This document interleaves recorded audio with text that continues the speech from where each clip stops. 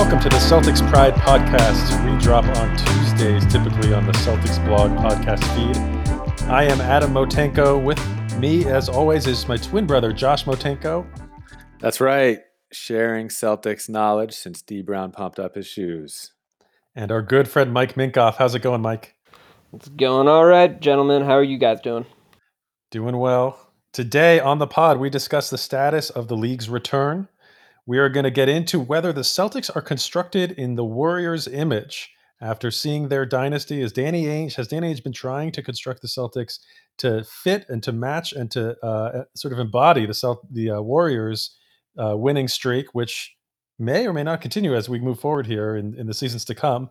And we are going to continue with our stories from Celtics history, which are now ending every podcast.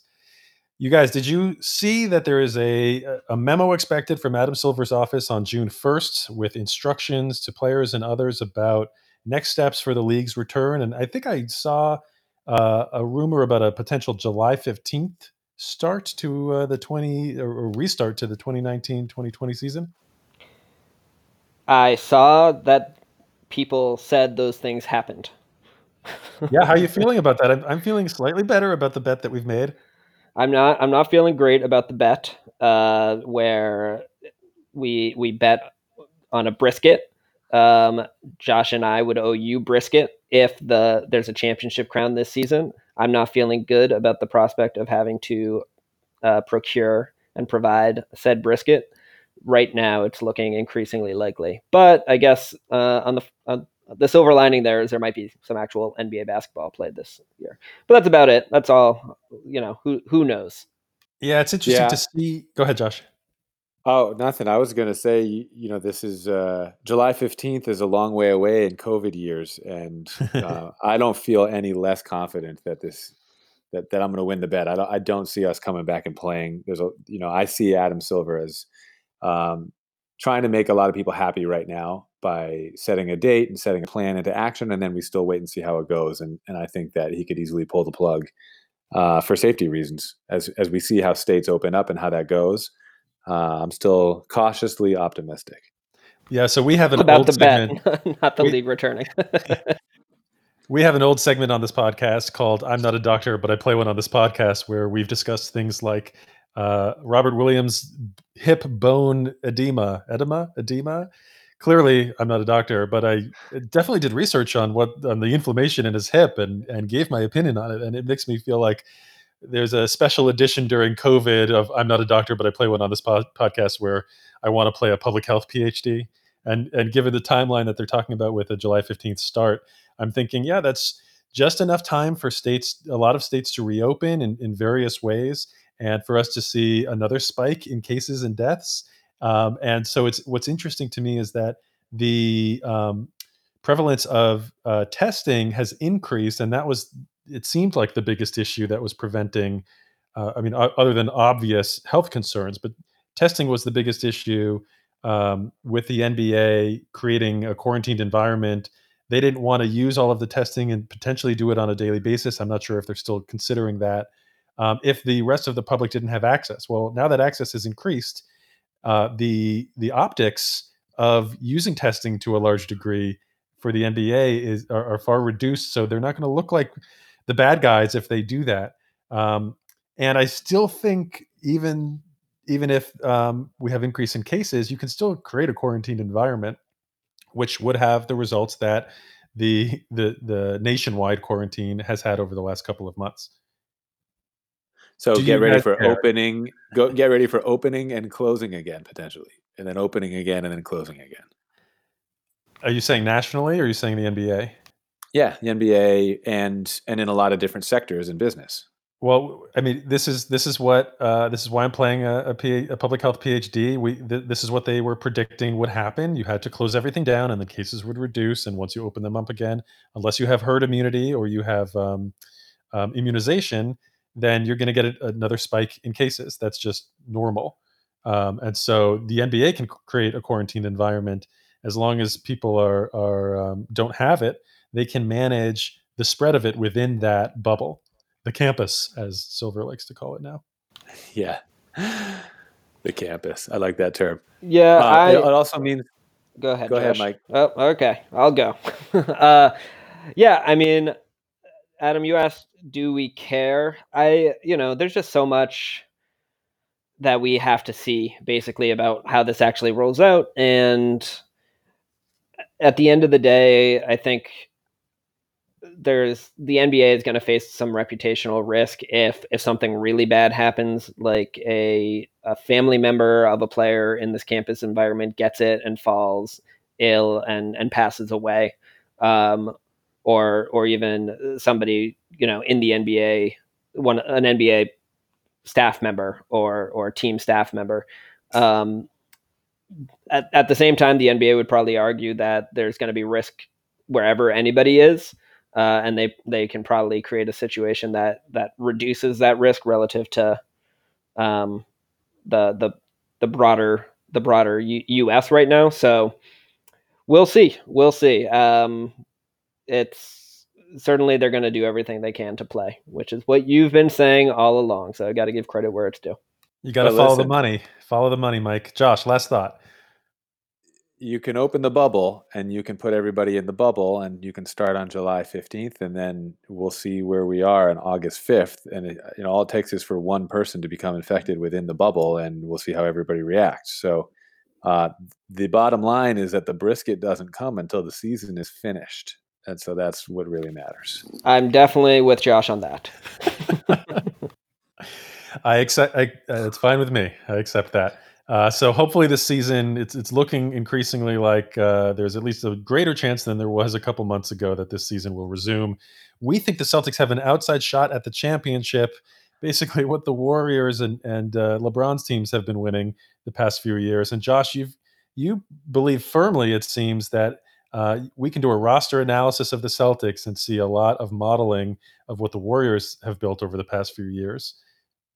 So yeah, this to me is like an old storyline. I feel like I'm dusting off because the Celtics young guys have finally grown up a little bit, and I mean now we're even younger because we got more rookies on the team, and because the Warriors have been no good for the past year, so no one's been talking like they were for 4 or 5 years previous to that, where everybody was trying to be like the Warriors, the dynasty.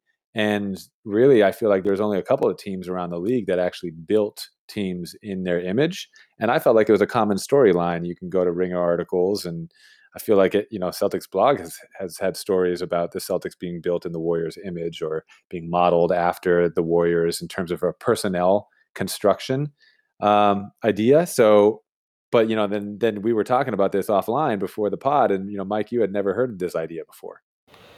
No, it sounds vaguely familiar. I don't. When you mentioned like a couple Ringer articles, and I think did Jonathan Sharks write about it as well as Kevin O'Connor. I seem to vaguely remember that, but yeah, it's not. Well, I want to hear more, Josh, about your perspective here. I want to hear more about this theory that you're dusting off. Educate me. Think back a couple years ago, and the Celtics. We've got this young core. We've got Kyrie. We're going up against the Warriors, and we had some good games against them. Even with Durant on their team, and it felt like we could hang with them, but they would beat us. They would always beat us, like they did with everybody. But it felt like we could the Warriors hang. The Warriors. No, we actually always split with them. So I had this feeling like we're close. Obviously, we're not there at their level, whether we split or not. It's like they're the team to beat, but also like we're kind of like them, and I see it in all different types of ways. So, one of the ways in which I feel like we were built in the Warriors' image was the way the league changed over the last couple of years. Devaluing the center position, some small ball concepts. Like underpaying centers because of devaluing that positional value, reinventing the power forward position. Like Tatum can slide over and play some 4, or can play the majority at 4 potentially because he's the best rebounder of all our wings. And that was kind of Durant's thing, is he was that small ball 5, that power forward, that 3-man who played like a big wing. And I mean, even that idea, like getting a bunch of big wings, that's the Celtics' advantage right now, is we got Gordon Hayward on a smaller guy because they're running around chasing Tatum and Brown. and just the size of our wings. You look at Klay Thompson, you look at Durant, you look at Draymond. Like those guys are bigger. They're the Paul Pierces of the wing, and you used to be you get one of those guys and you're happy. And Danny Ainge decided let's try to get two of those guys or three of those guys to have that mismatch. So are you not seeing the similarities there, Mike? Yeah, I think everything you just said points out a lack of similarity. So I mean, look, the Warriors obviously were the best team in the NBA from 2015 through 2018, and the Cavs, due in no small part to Draymond having a mental blip in the middle of the finals, stole a finals victory in the middle there, and not to mention obviously LeBron James's greatness. But the the model that I see with the Warriors is, first of all, they have two of the best outside shooters ever. Period. Nothing about the Celtics model replicates that. They have Draymond is a truly unique player historically. The Celtics have Marcus Smart, who is a mini Draymond in a lot of ways, but he doesn't bring everything that Draymond brought, because he doesn't much, despite he doesn't actually have the ability to match up against all centers and be our our main center, though he sometimes operates as such. You mentioned that the Celtics have and targeted versatile wings, and I think that's a distinct differentiation from the Warriors model. The way I see the Celtics is that under, and I think this is a credit to Danny Ainge, because the way he's approached personnel decisions has notably changed from when we had Doc Rivers to now, when we have Brad Stevens. And so he's developing a roster that fits with the type of versatile ball movement oriented system that Brad Stevens wants to run. And that involves a lot of offensively and defensively interchangeable pieces. So he's targeted a Jaylen Brown, Jason Tatum, a Gordon Hayward, who are super fungible within the construct of an offense. And as you noted, that makes it really hard for defenses to match up. But of those three, maybe one, if we're lucky, Jason Tatum can be an all-time great at anything. The Warriors have 3 or 4 all-time greats on their roster. So I don't see the Celtics trying to emulate the Warriors. I see the Celtics recognizing the value in having high IQ players, high character players, hardworking players that are elite or very high level athletes, and have the potential and ability to be interchangeable, and recognizing that that's the direction that you need to go to be an elite basketball team in the current NBA. I think that both teams and other teams in the league have approached roster building from a pace and space and analytic driven way, where they're valuing wings at a higher rate and switchability, and devaluing centers in the way that Josh described, where they're not paying them that much. I think, Mike, you're right that the specific members of the roster are different types of players. I mean, it's impossible to replicate getting the two of the greatest shooters of all time on a team, or the kind of a unicorn that Draymond is. But Horford was the Celtics' attempt to have a Draymond Green, a switchable big. I mean, they certainly value that. We know that, and that's one of the reasons they didn't re-sign him, as he was going to slow down and make too much money. The Milwaukee Bucks have focused on wings and length. Other teams have as well. I mean, that's been increasing. But I think the Celtics were one of the first to follow the Warriors in that strategy. But I got to side with Josh. But so listen. Wait, I just want to ask one question. I'm not going to go into it, but the Warriors weren't the first to do this stuff. Wrong. The Spurs that won the championship in 13-14, played quote unquote the beautiful game. That team was the best small ball team ever assembled.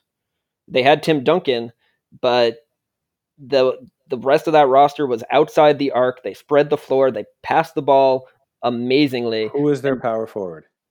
Kawhi Leonard, He was not playing the 4. He was playing the 3. who was playing the 4.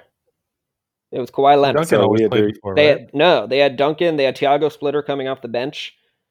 Oh, that was the year they moved him to center. Yeah, and then the year before that, the Heat were also playing small ball, and we lost in 2000. And 2 years before that, we lost in 2012 to the Heat in game 6, I think it was. What was game 6 the one where LeBron went crazy? See, That was in 2012. No, but there in that series, Chris Bosh made some huge threes. They were already starting to stretch the floor. But I think, and you point to the Bucks. Mike Budenholzer is on the Pop coaching tree. Kerr takes a lot from Pop. I just don't see the Warriors have created this system. What I see is that they had all-time generational talents to put into use for this system. But I would give Pop much more of the originating credit than the Warriors. So now we're remembering history differently too, because as I see it, the entire league did not shift over to shooting more threes until 2-3 years ago. And why did they do that? Because the team that was beating everybody had the 2 best shooters and were shooting a lot of threes and were revolutionizing the entire game. So even when the Spurs may have played Kawhi Leonard at some 4-spot minutes, they're still playing inside-out basketball, going through Tim Duncan. They're still, it didn't become this perimeter-oriented, like 4-out and sometimes 5-out system that now the entire NBA has adopted. Because of the Warriors, like nobody's sitting around thinking we're trying to, like, the Celtics at that time were trying to defend LeBron James and have multiple positional defenders that were big and strong to be able to guard that dude. That's the way that they were constructing their roster. And then all of a sudden they switched. They went really young and they were like, let's get a bunch of big wings who still are developing. Obviously, Jaylen Brown, Jason Tatum, and Gordon Hayward are not like Steph and Clay in terms of their ability to shoot. But if you look at Tatum and Brown specifically, they're young enough where they could still develop, and they're good enough shooters where they could become great shooters, in my opinion, if they continue to develop. They're still so young. So I think that there's still a possibility to have a team that really resembles the Warriors. I mean, especially when you look at the point guard position and you've got Steph Curry, and then for us, you've got Kemba Walker and obviously Kyrie Irving, who are kind of like, it seems obvious to me that Danny Ainge really wants a dynamic scoring guard who can shoot the 3. Like that's he values that and traded one for another one. I think that you could make the comparison there to Steph Curry and then, on down the line, bigger wings, like even Klay Thompson, who, he's got the ability to take over an entire playoff series at 6'8", 6'7". So, Adam, help me out here. Well, Josh, I'm just looking up the 3-point attempts. I just single season individual leaders. There was definitely a spike in 2015-16 season when Steph went from like the 600s attempts to almost 900, and then Harden joined him towards the top pretty quickly thereafter. But it was really last year that Harden just blew it completely out of the water and brought it up to like 1,000 attempts, which he was on pace for this year as well. I mean, I feel like there's more overlap here than what we're acknowledging. So the reason why it's so interesting to me is because I feel like the Celtics team is finally coming to fruition, and we anytime you got a super young team, you're looking at potential only because that's all you have to see, and so you're looking at what could Tatum be, what could Brown be, what can Kyrie do for us, and you're realizing like there's a we're gonna have to wait and see what this team is like in 2 years. Well, now 2 years is here, and I think this is a subplot that will reoccur once we start playing next year. Once the Warriors have gone through a little bit more of their rebuild here and retooled, which I think they could do really quickly. We'll touch on that in a little bit. That I think that we'll see this conversation and discussion in the national media be brought up again. I think obviously when the Celtics play the Warriors, this Mike, you will hear this and you'll be reminded of this conversation then. There's some kind of subplots, I guess you could say, within our teams. Mike, you brought up one earlier of how Marcus Smart is like Draymond Green, right? And how Danny Ainge values that type of player on the roster, right? If we played them, they'd have their own kind of side competition of who can impact the game more through intangibles, who can get called for flopping and anticipating the best position to draw fouls. Watching them jaw at each other. It's a fun image, and just to think of how those guys are similar, they're definitely in my list of players who impact the game with their intangibles, like right with Patrick Beverley, Drew Holiday, Lowry. the other kind of like Dennis Rodman type players, guys who just did the little things and had a huge impact. And I think that even drafting Grant Williams is a way of trying to get a Draymond Green out of the late first, second round. If you compare Draymond's stats with Grant Williams for their rookie years, they're like almost identical. And obviously, if you remember, Draymond took a while to make an impact, but his locker room presence, I mean, you're going to see this with Grant Williams next year when we have some new rookies. They're all going to be looking at Grant Williams, and he's going to be a mentor to every single one of them. He's going to be helping guys out. That's he understands how to do that. He did that at Tennessee, and he's obviously doing that among the rookie class. And anytime you can have a guy as a coach who just is always in the right position defensively, he becomes immediately valuable because he's the example for the other young guys, especially the more talented ones. Of watch what he does. You see why he's on the court. Okay, you got to do that in order to get on the court. I just think that playfulness, the loud, vibrant personality. Grant Williams seems like another Draymond Green. Like we'll have two, Marcus Smart and him. Yeah, I mean, I agree that Grant Williams has the mental makeup and personality. I still worry that his kind of physical tools aren't quite going to be enough to let him excel the way Draymond's been able to. Like, I don't think he's going to. I hope. I mean, I'm sure he's going to put in the work. So I hope he's going to be able to kind of be as agile as he needs to be to stay in front of guys on the perimeter. And then I'm not quite sure what he's going to need to do to be able to affect, be a defensive presence closer to the rim.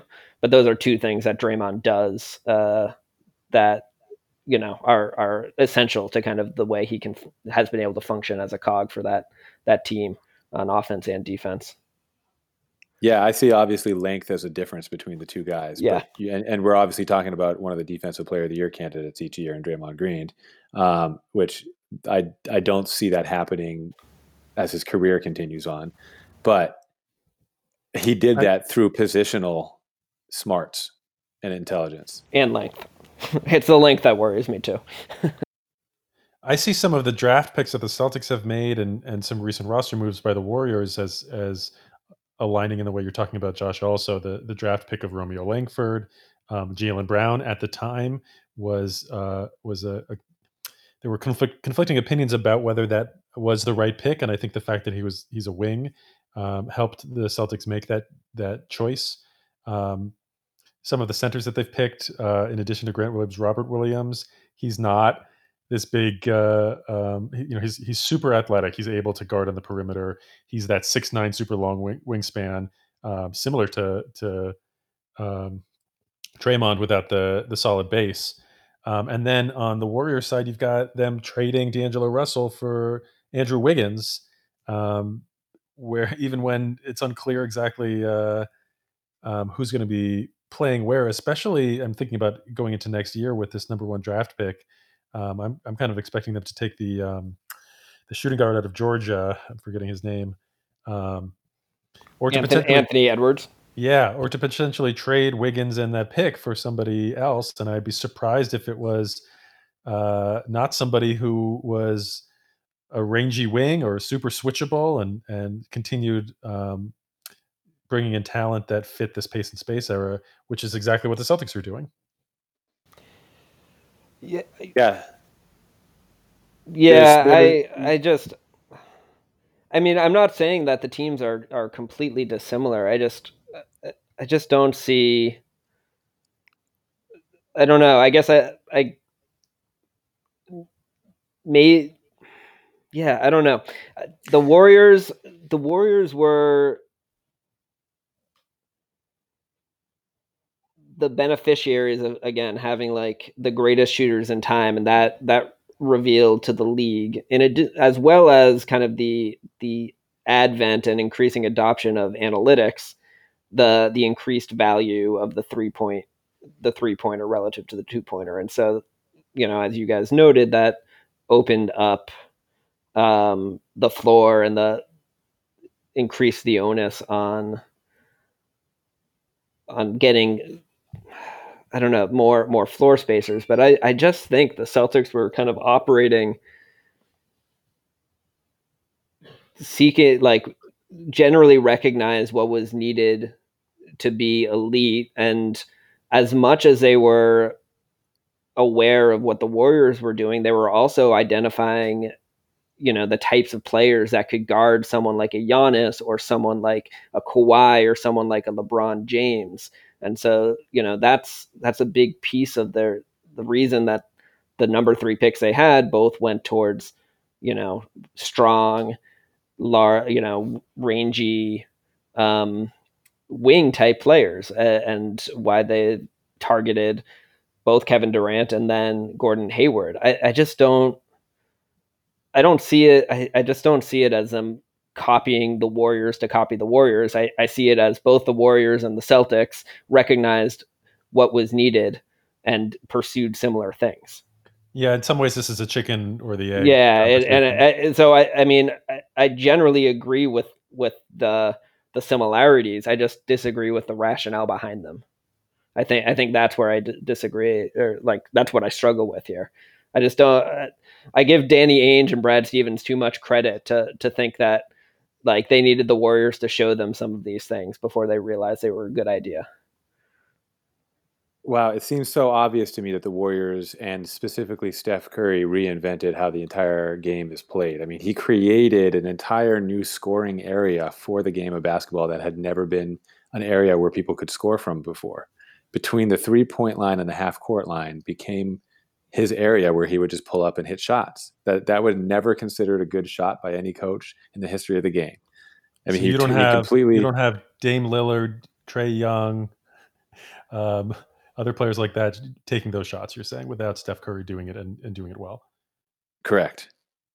I think that Steph Curry playing like a video game, like he's playing an NBA Jam, like back in '95, like he's heating up, and everybody around the league, coaches specifically, had to realize and recognize, okay, fine, we'll allow that. We'll allow one pass off of no shots. Sorry, one shot off of no passes in an offense, dribble it up, and if you're open, shoot it. And we'll allow you to catch and shoot and just take long 30 footers. So, Josh, other than Tremont Waters in the G League, how are the Celtics applying the use of that new space? Oh, I don't think they are doing that. I think there's only a handful of players who are shooting those shots, like you said, Dame, Trey, Harden. Um, I think there's like Tatum is copying the sidestep move and the step back move from Harden and Steph Curry, but it just seems so clear to me that the game was different before Steph Curry and before the Warriors went on this run, and I feel like if you're trying to beat Jordan, you need to come up with something better, or you need to be able to guard Jordan, right? And so the Pistons and the Knicks roughed him up, and that worked a little bit, but really it didn't work overall, right? No one could beat Jordan. When you got a dynasty, you need to beat that dynasty by coming up with something better or by modeling them. And often that drives the hiring of new general managers, so personnel decisions in front offices. It drives the entire context of the direction of the evolution of the game. Um, so to me, I don't know. I don't want to keep beating the dead horse, but to me, it's obvious, and I think that the most interesting part about this is that this horse being the Warriors is not dead. Like they seem like they may be done, But I feel like, Adam, you brought up some good points. If they were able to draft somebody who fit with their team, which I have some ideas of a couple guys in that top 5 who I think would be perfect fit for them at several different positions. And at the same time, they could package that pick with Andrew Wiggins and really get something. That seems like the sleeping giant. Like, what can they get for the number 1 pick potentially? Even in a draft that I don't think everyone's excited about. Still, I think that there's one player who's above all the rest, and maybe we'll save that for the draft podcast that we have coming up. But I mean, if you look at this, they still have 3 stars. They still have top coaching, management, and culture. Klay Thompson is able to take over an entire playoff series. I'm going to say that again because I think people undervalue Klay Thompson. He is a top 3 two-way player in the league. If you're talking about defensively and offensively, being able to guard at a high level and play offense at a high level. Wait, can we sidebar right there? Who do you have 1 and 2? Well, I don't have Durant in that conversation right now, but I have LeBron and I have Kawhi in that conversation. Guys who can stretch the floor and do everything on offense. Like, obviously Giannis. You're talking about other great players. So this is a conversation where you're talking about only the 3-point shooters of the great players, right? So Giannis is not a scoring threat from 3 levels. He's not a 3-point shooter, right? So he doesn't get to be in the conversation. Okay, and not in that list. Okay, but what a conveniently curated list. But you add Kevon Looney to their core. Eric Pascal is going to be a huge part of their core. And then, whatever happens with Wiggins. Sorry, hold on. Let me laugh at that. You want a sidebar there, Adam? You want to talk about Eric Pascal? Eric Pascal is going to be a huge part of their core. Okay. Yes. Well, off the bench, absolutely. He's in their top 8. I don't think anyone, at least anyone with half a brain, is gonna bet against the Warriors if they've got Draymond, Klay, and Steph all healthy next year. Bet against them. When I say that, I mean bet against them to be in the conversation, not to be, they're not going to necessarily be the obvious championship team or anything. But that's a core that had the best regular season in NBA history. Obviously, they didn't do it just by themselves, but as you're getting to, Josh, they will have good players around them.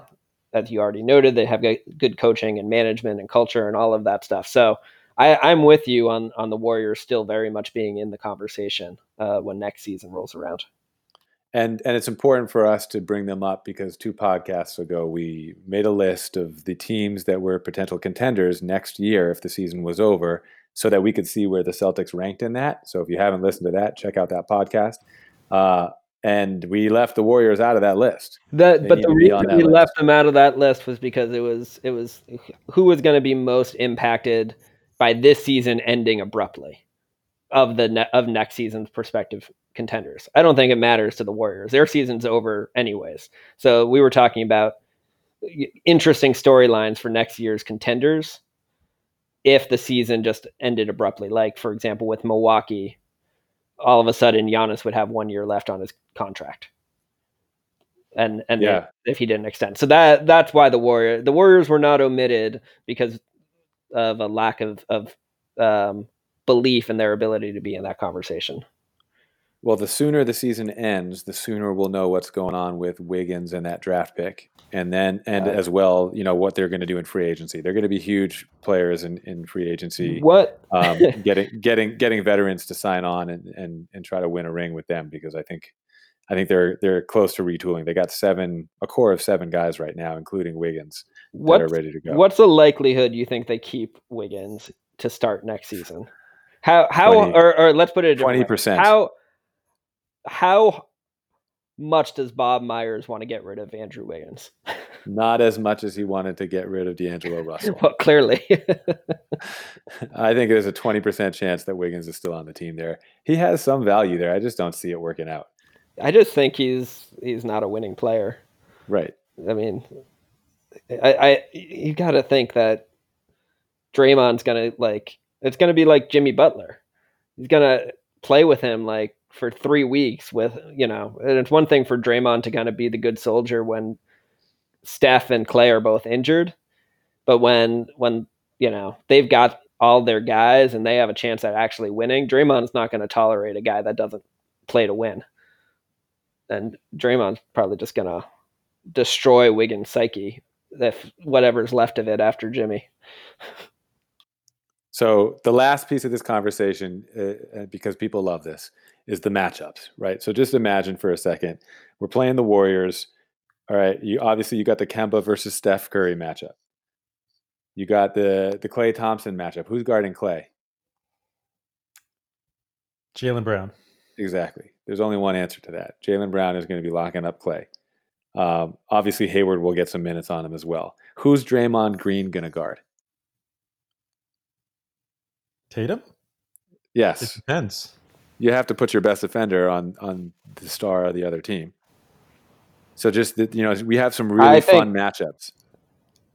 Wait, I think Klay would guard Tatum. No way. Why not?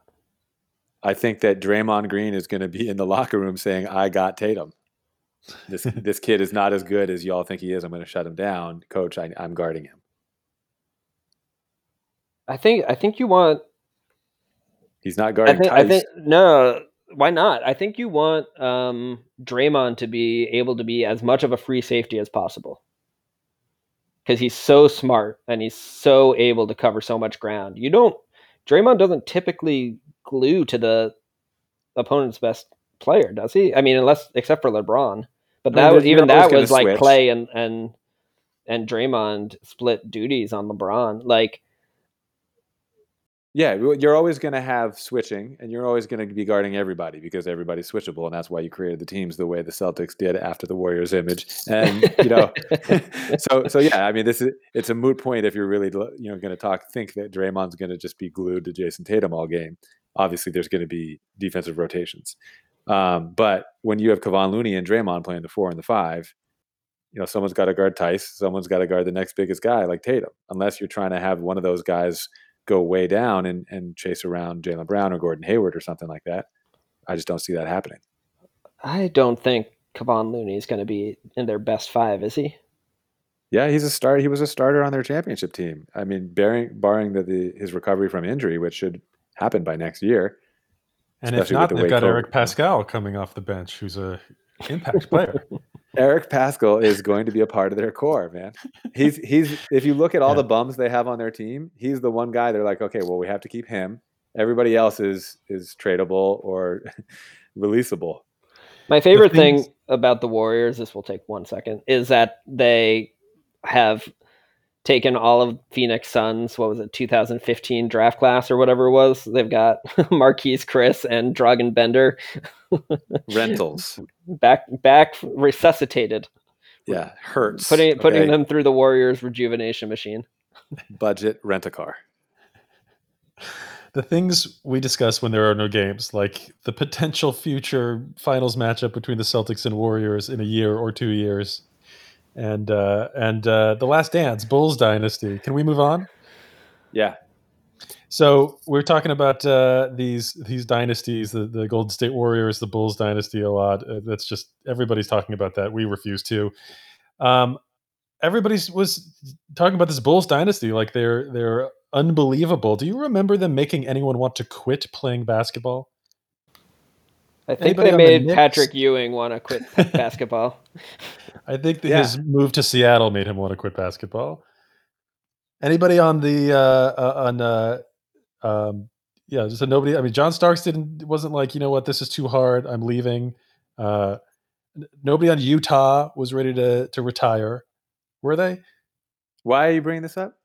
So our next segment is stories from Celtics history, and I want to tell you guys about how the Celtics dynasty of the 60s made a player want to quit basketball. So when we compare dynasties, was this a good player? We can't forget the Celtics. So last time for stories from Celtics history, we talked about how Clifford Ray saved a Dolphins' life. Today, I'm going to tell you about how the Celtics dynasty of the 60s, they were so good, they made Jerry West, the logo, want to quit basketball. Stop it. You're pandering now, okay? So look, If you're a listener to this podcast, you likely know that the Celtics have the greatest dynasty in modern professional Western sports history. This team won 11 championships in 13 years. So from 1956-57, which was Bill Russell's first year, to his last year in 1969 when he was the player coach, they won 11 of 13. Jerry West, he comes into the league in 1960-61, and for his first 11 years, he cannot he gets to the playoffs every season except two, and he loses 6 times in the finals. He gets to the finals and loses 7 times. He loses 6 of those to the Celtics.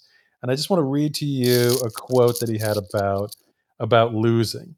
He said, "I didn't think it was fair that you could give so much and maybe play until there was nothing left in your body to give, and you couldn't win.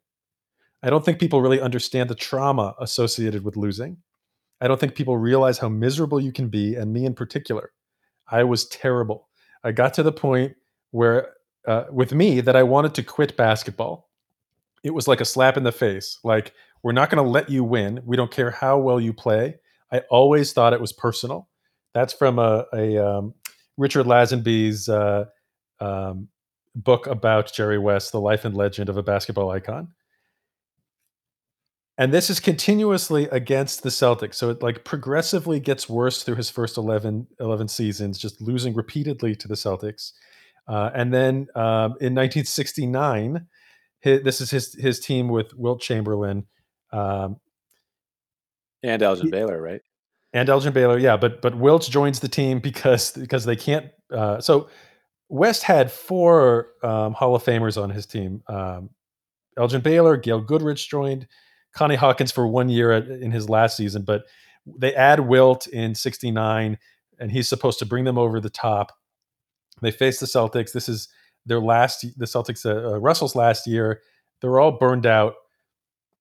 West feels like they were absolutely the better team, and they get to Game 7, and this is the game where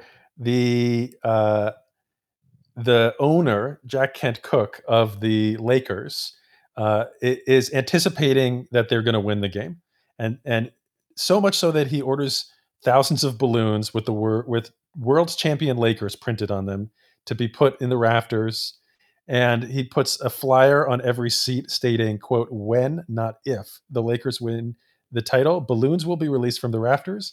The USC marching band will play. Happy days are here again.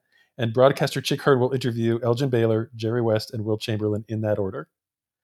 So, of course, the Celtics get wind of this, and they circulate a memo about all of these celebration plans.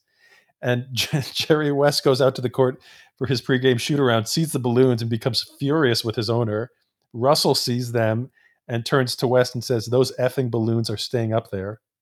And then in the game, this is also the game where Wilt Chamberlain injures his knee and goes to sit down on the bench, and then the coach, Van Bridikoff or whatever his name is, at Russell's like says, "Hey, I'm ready to come back in," and he and the coach had been fighting all year long, and the coach is like, "We're doing fine without you."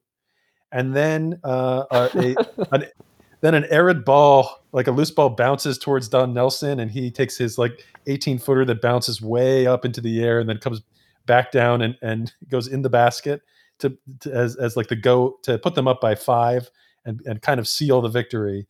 And then they lose. And then after the game, so Jerry West at this point had this like mythical status. Like he is seen in popular culture as this valiant figure who wins and wins and wins, but is always doomed by this like inevitable fate to lose in the end.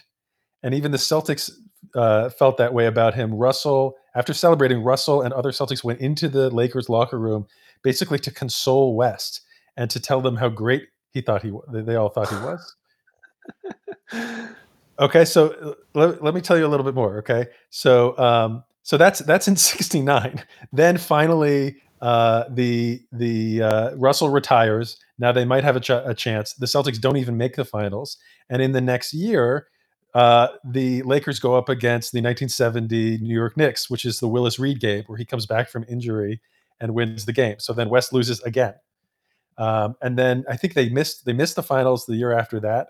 And then they finally end up winning in 1972 against the Knicks before losing again to the Knicks in the finals in West's final season in 73. But West, who is a guy that had a lot of trauma in his life, he grew up poor. His father physically abused him to the point that he said that West said that he slept with a loaded shotgun under his bed out of fear that he might have to kill his father in self-defense. And he was also deeply affected by losing his older brother who died in the Korean War. West said that this period of 11 years of losing was the most disgusting period in my entire life. He said, I wanted to win a championship. And he said he felt that way despite this history of trauma. In an interview in 2017 with Graham Bensinger, which you can find on YouTube, a tearful Jerry West said, I haven't been to Boston since I stopped playing basketball. I am still tormented by those losses. I honestly wanted to quit. I was in the prime of my career and I didn't want to play basketball anymore. It was like the lowest point that you could possibly have been in your life. Could you imagine if Jerry West had to deal with Twitter?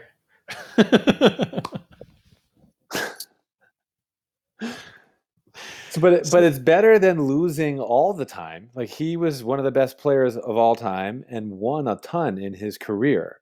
Obviously, it is traumatic to never get over the hump and finally win it, right? But you look at other guys like Barkley and Malone who never won it. You know, like, they're not sitting around saying like, this is the worst thing that's ever happened to me. This is my life's biggest trauma, the fact that I win, and then always lose in the end. Like, what about career losers who actually were on terrible teams and never won anything? Yeah, but the problem with them is career losers probably don't care as much as he did. Like, there you go. To be as great as he was, he had to care at a level, you know. I don't know who's an all-time career loser. I don't know. Doesn't matter. You get it. So that is a story from Celtics history. Brilliant. That is wonderful. I did not know all of those details. I didn't know his life was so traumatic. That's pretty intense. And we can round out his accolades or his storyline by, you know, talking about how he has been one of the best front office executives in the history of the game, has kind of changed the way a lot of executives create rosters and build rosters. And even in his old age, when he was kind of thought of as like past his prime by the Lakers, you know, he was able to go to Memphis and then go to the Clippers and rebuild that, and has really pulled off some masterful moves. And the Warriors, he helped out too. Exactly, as a advisor or whatever. Advisor, thank you. Yeah. Isn't he consulting the Clippers now? Yes, now he's with the Clippers. Yeah, so in my opinion, he's most likely to get another ring this year once the season commences again. And he, you know, you talk about the top GMs and executives in the entire league, and he's on that list with Danny Ainge, you know, and a few others. Maybe we can get that list out to you all on a future podcast. That's something we've been toying around with, as well as doing a little draft podcast. We got a special guest who may come on, and definitely going to have some draft conversation for you in the next few weeks. Yeah, listening. Go ahead, Mike. Before we wind this down, I do need to plug something totally unrelated to Celtics blog, but it's the Bleacher Report's Game of Zones. If anybody that is listening to us has not watched that already, you absolutely have to. It just had its season or series finale. It's like 7 seasons of about 10 to 12 minute animated clips of the NBA kind of in a Game of Thrones like universe. It's absolutely unbelievable creative genius. And as Celtics fans especially, you will deeply appreciate many things that happened in this final season. And I don't want to ruin anything. I just need to advocate you have to watch it. You don't even have to watch all of them. You can just watch season 7. It's brilliant. I concur. Keep listening, rate us, subscribe, download. Thanks, everyone. Peace out.